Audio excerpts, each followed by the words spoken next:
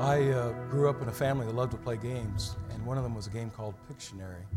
Now, it's been a while since I played this game, so I'm a little fuzzy on the rules, but as I remember it, the basic gist of the game went something like this. It was more a party game than a board game, and the key to playing the game was drawing pictures. So one member of the team would volunteer to be the artist, the one to do the drawing. And as they're drawing, they can't talk. And as they're drawing, they're not allowed to use any letters or numbers. And as they're drawing, the other members of the team try to guess what it is that they're drawing. So, for example, in the first round, the artist on the team might draw something like this, a circle. And the other members of the team, they begin to yell out their answers. And they say, is it a ball? Is it a cookie? Is it a wheel? Oh, I know what it is. It's a picture of the sun. And of course, none of the answers are correct. So you move on to the next round. And the artist, she adds a few more details to the pictures. And the rest of the team stares at the drawing, trying their best, trying to figure out what it is. And finally somebody says, oh, I got it. I know what it is. It's a face. It's a smiley face, right? And the artist shakes her head and gets more and more frustrated, and you move on to the next round. Well, finally you get to the place where she puts enough details in the pictures that somebody on the team can see what it actually is. It's a button. And it's been a button all the way along. It was never a ball. It was always a button. But until you had enough facts put in place, until you had enough details put in the picture, the other people in the team could not recognize it for what it really was. Well, we see that same thing happen in the Bible. Think about Luke chapter 24. There we see two people on their way to Emmaus. They're now leaving the city of Jerusalem. They're walking back to their home, the little village of Emmaus. And one of them is a man by the name of Cleopas, but we're not given the name of the other person. And through the years, people have always been curious, well, who is that other person? And just exactly who are these two on the way to Emmaus? You know, back in the 4th century, there was a guy by the name of Eusebius, and he wrote this big, long book on the history of the church. And in that book, he claimed that Cleopas, this guy that we read about in Luke chapter 24, that Cleopas was actually a brother to Joseph, stepfather of Jesus, which would mean that Cleopas was an uncle to Jesus. Well, we don't know if that's correct or not because nobody's ever been able to document what Eusebius said. Or other people have noticed that comment that's made in John chapter 19 where the Apostle John's talking about all the women who are sitting near the cross on that day when Jesus is being crucified. And the Apostle John mentions that one of them was a woman named Mary who happened to be the wife of a man by the name of Clopas. Cleopas, that's kind of close. Could we be talking about the same fellow? And if we are, then those two on the way to Emmaus were not two men, but was actually a husband and wife. But again, we don't know if that's correct or not. Now, sorry for all the rabbit trails, but do you begin to get the impression that what's happening there in Luke chapter 24 is something really fascinating? So here are these two people now leaving Jerusalem on their way to Emmaus, and over the past 3 days, they have witnessed some amazing things, seeing Jesus die on a cross and then being buried in a tomb. And then on the third day, they heard the rumors how the tomb is now empty, that Jesus came to life again. He arose.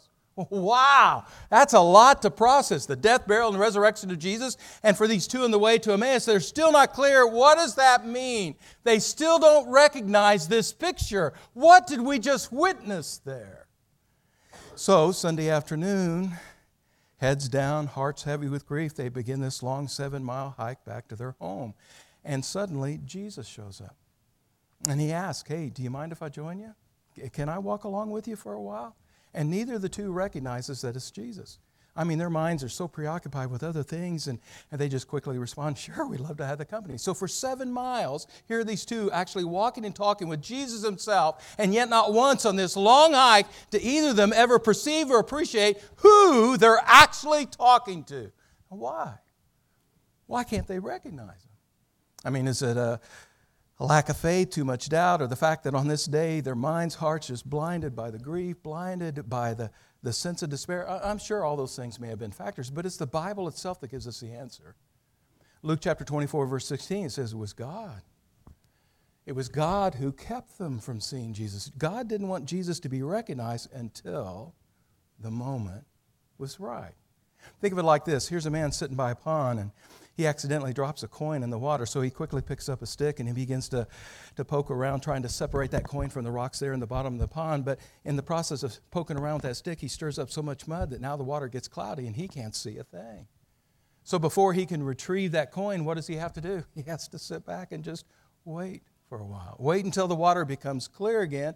Now he can see the coin and he can actually grasp and get a hold of what's important to him. That's Luke chapter 24. For the past 3 days, everything here in the city of Jerusalem has become so cloudy for these two on the way to Emmaus and all those others who watched Jesus. The one they believed to be the Messiah, the coming King, the one they believed to be that one that was prophesied and talked about all the way through the Old Testament. And they were right to believe that. But then when they saw their Messiah being crucified on the cross, man, that threw them for a loop. What? Messiah, cross, we never put those two things together. This picture really caught them off guard. What is our Messiah doing on a cross? Is this not a picture of defeat? Did we not hear with our own ears Jesus crying out from the cross, my God, why hast thou forsaken me? And does that not imply that he's lost everything and the enemy is won? I mean, it was hard for anybody who was watching this to make sense of what's going on here.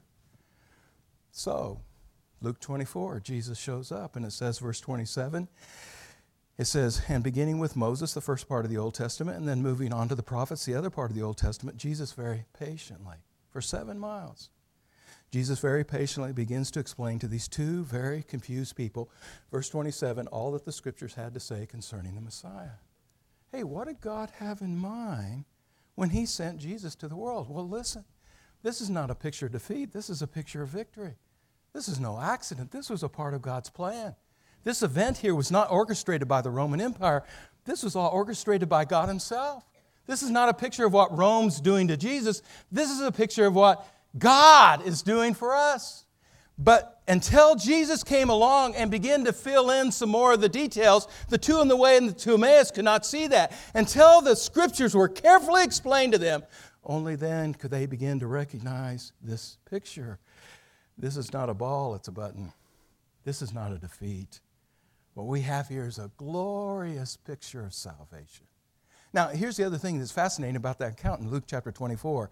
You ever notice how Luke writes the book? How he puts it all together? How he tells the story of Jesus there in the Gospel of Luke? There in the beginning part of his book, the end of chapter 2, he shows us two people, Joseph and Mary. They're leaving Jerusalem. They're walking back to their home in Nazareth. And they go a day's journey, an entire day, until they realize Jesus is not with us. Suddenly they're in a state of panic and they frantically return to the city of Jerusalem and they spend 3 days trying to find their 12-year-old son. And alas, they find him there in the temple. And it's there in the temple we hear Jesus patiently explain, didn't you know? Don't you understand that I must be about my Father's business? Now we come to the end of the book of Luke, Luke chapter 24, and once again we witness two people leaving Jerusalem, taking a day's journey as they head back to their home in Emmaus. And for the past 3 days here in the city of Jerusalem, they've been in agony trying to figure out what just happened to Jesus. Just like Joseph and Mary spent 3 days in Jerusalem trying to figure out what happened to Jesus. Well, once again, Luke chapter 24, Jesus shows up and patiently begins to explain, didn't you know? Don't you understand what I was trying to do on this cross? I must be about my Father's business. Now, I'm saying all that in order to make this point. I think we have something similar going on here in the latter part of Philippians chapter 3, where in verse 20, the Apostle Paul is talking to these people living in the ancient city of Philippi and says, don't you know? Don't you understand? Don't you appreciate the fact that when you made this decision to follow Jesus, your identity changed? Now you're not just citizens of Philippi, you are now citizens of heaven. Which means you're not in this place by accident. You're there for a purpose, and you're there to help the people of this town understand this is not a ball, it's a button. This town of Philippi is more than just a Roman colony. This is now the place where God wants His kingdom to come and His will to be done here on earth as it is in heaven. In other words, as you begin to live as citizens of heaven, encourage other people to live as citizens of heaven too. Now, what exactly does that mean? Well, let's read verse 20. Let's look at the picture that God has drawn for us. Let's look at the details that He's given to us and see what we can learn. Philippians chapter 3, verse 20. It says, but our citizenship, now that we follow Jesus, our citizenship is in heaven. Our lives are now governed by a different realm. And we eagerly await a Savior from there, the Lord Jesus Christ. This word citizenship was often used in the ancient world to describe a group of people who were now living in a place that wasn't actually their home. For example, we have a letter from the 3rd century BC that talks about a group of Jews who are now living in Alexandria, Egypt, far away from their original home of Israel. And in the letter, it talks about how every Saturday these Jews, unlike any of their neighbors, unlike any of the Egyptians, these Jews every Saturday would come together to a place, a building called a synagogue, and there they would listen to the reading of the Torah, the reading of God's law. And in that letter, as it describes this activity, it talks about those from the Jewish community. And that word community is the same word as the word citizenship here. Those from the Jewish community. In other words, the Egyptians were saying, hey, it's obvious you folk are not from around here because you do things that we don't. You have traditions, you have customs, you have a culture that's unlike our own. The way you act, the way you talk, it makes you really stand out. We see the same thing today. You hear somebody at work speak with a southern drawl, and right away you know, you weren't born in Indiana, were you? Or you hear somebody speak with a Scottish brogue, and instantly you know this is not your native country, is it? You can just tell by watching or by listening to them, they are citizens from another place. That's the meaning of what we're reading here, verse 20. You know, it used to be, I think the laws have changed over the years, but it used to be when the United States would send an ambassador to a foreign country, they would give that man or that woman a special place to live. They called it an embassy. And that embassy, the building and the surrounding property, that entire compound, that embassy was considered to be a state, just like any of the 50 states here in North American soil. Only this state, the embassy, obviously smaller than those other states. And this state, this embassy, happened to be on foreign soil instead of American soil. But all the laws, all the rights, all the privileges that applied to anybody living in the United States had the same force, same authority, same significance for any of those Americans living overseas. So, for example, way back in the 1920s, when Prohibition was the law, when it was forbidden for any American citizen to drink or sell alcoholic beverages, that law applied not just to Americans living in American soil, it also applied to all Americans living in any of those embassies on any other point around the world. So, if you were the ambassador for America back in the 1920s, you were America's ambassador to England. And here you are living in the city of London. You're living inside that American embassy. Well, back there in the 1920s in the city of London, having a beer after work, that's legal. I mean, having a bottle of liquor there sitting there in your kitchen, that was not considered to be a crime. But if they found that bottle of liquor sitting inside the American embassy, you could be convicted of a crime. Because even though you're living there in the city of London, because you're an American in that American embassy, that compound, that entire compound is still considered to be a part of the United States. Inside that embassy, you are governed by a different standard. Your guidelines for what you consider to be right, for what you consider to be proper, it comes from a different realm. That's exactly what the Apostle Paul's talking about here in verse 20. As Christians, we do not let our circumstances or the people around us define who we are or decide how we act. No, we're governed by a higher standard. Now that we are ambassadors for Jesus Christ, we approach life from a different point of view. Here's an example. Luke chapter 19, Jesus comes to the house of Zacchaeus, that hated man, hated because he's a corrupt tax collector.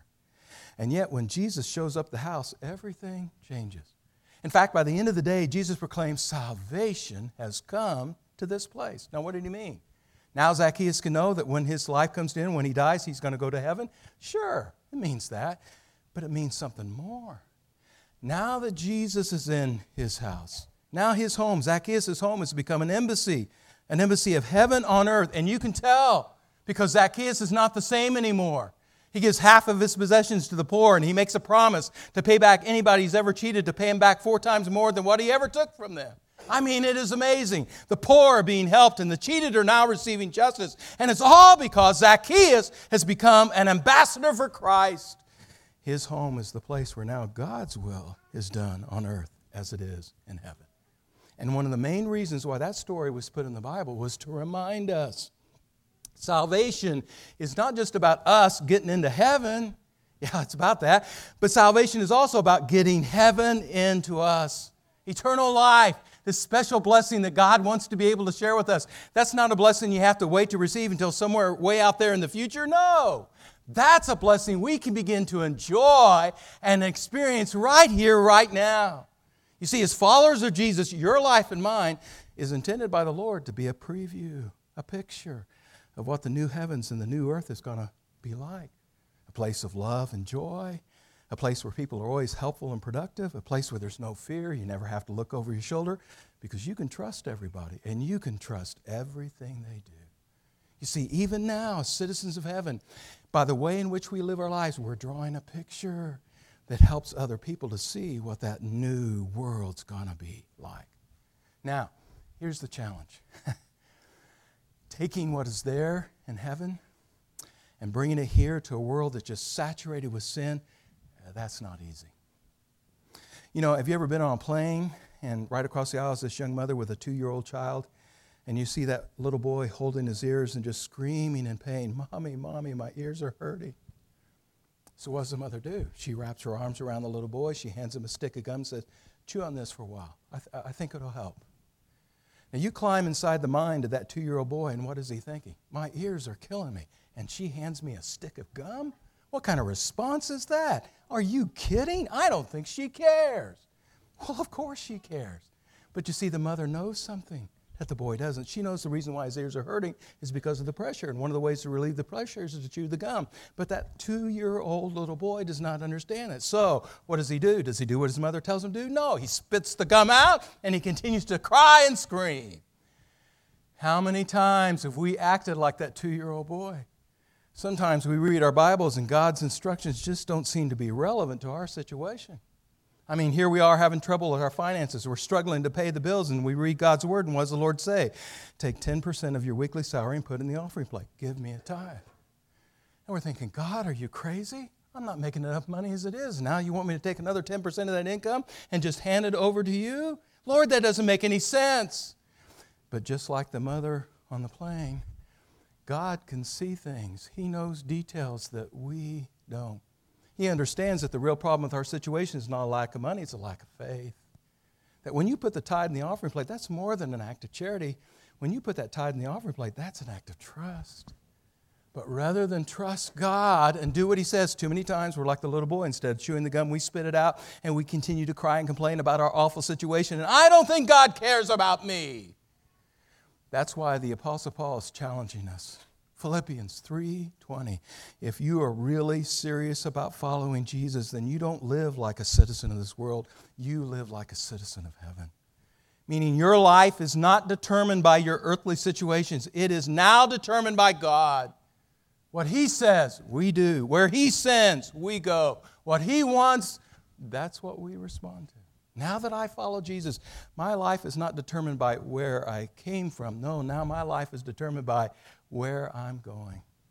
And I'm going to a place where love abounds and sin is abolished and joy covers everything we do. So just like Zacchaeus living in the ancient city of Jericho and just like Epaphroditus living in that ancient city of Philippi, I want my world to know salvation has come to this house. This life is now an embassy for God. And because Jesus lives here, I won't be the same anymore. Let's pray.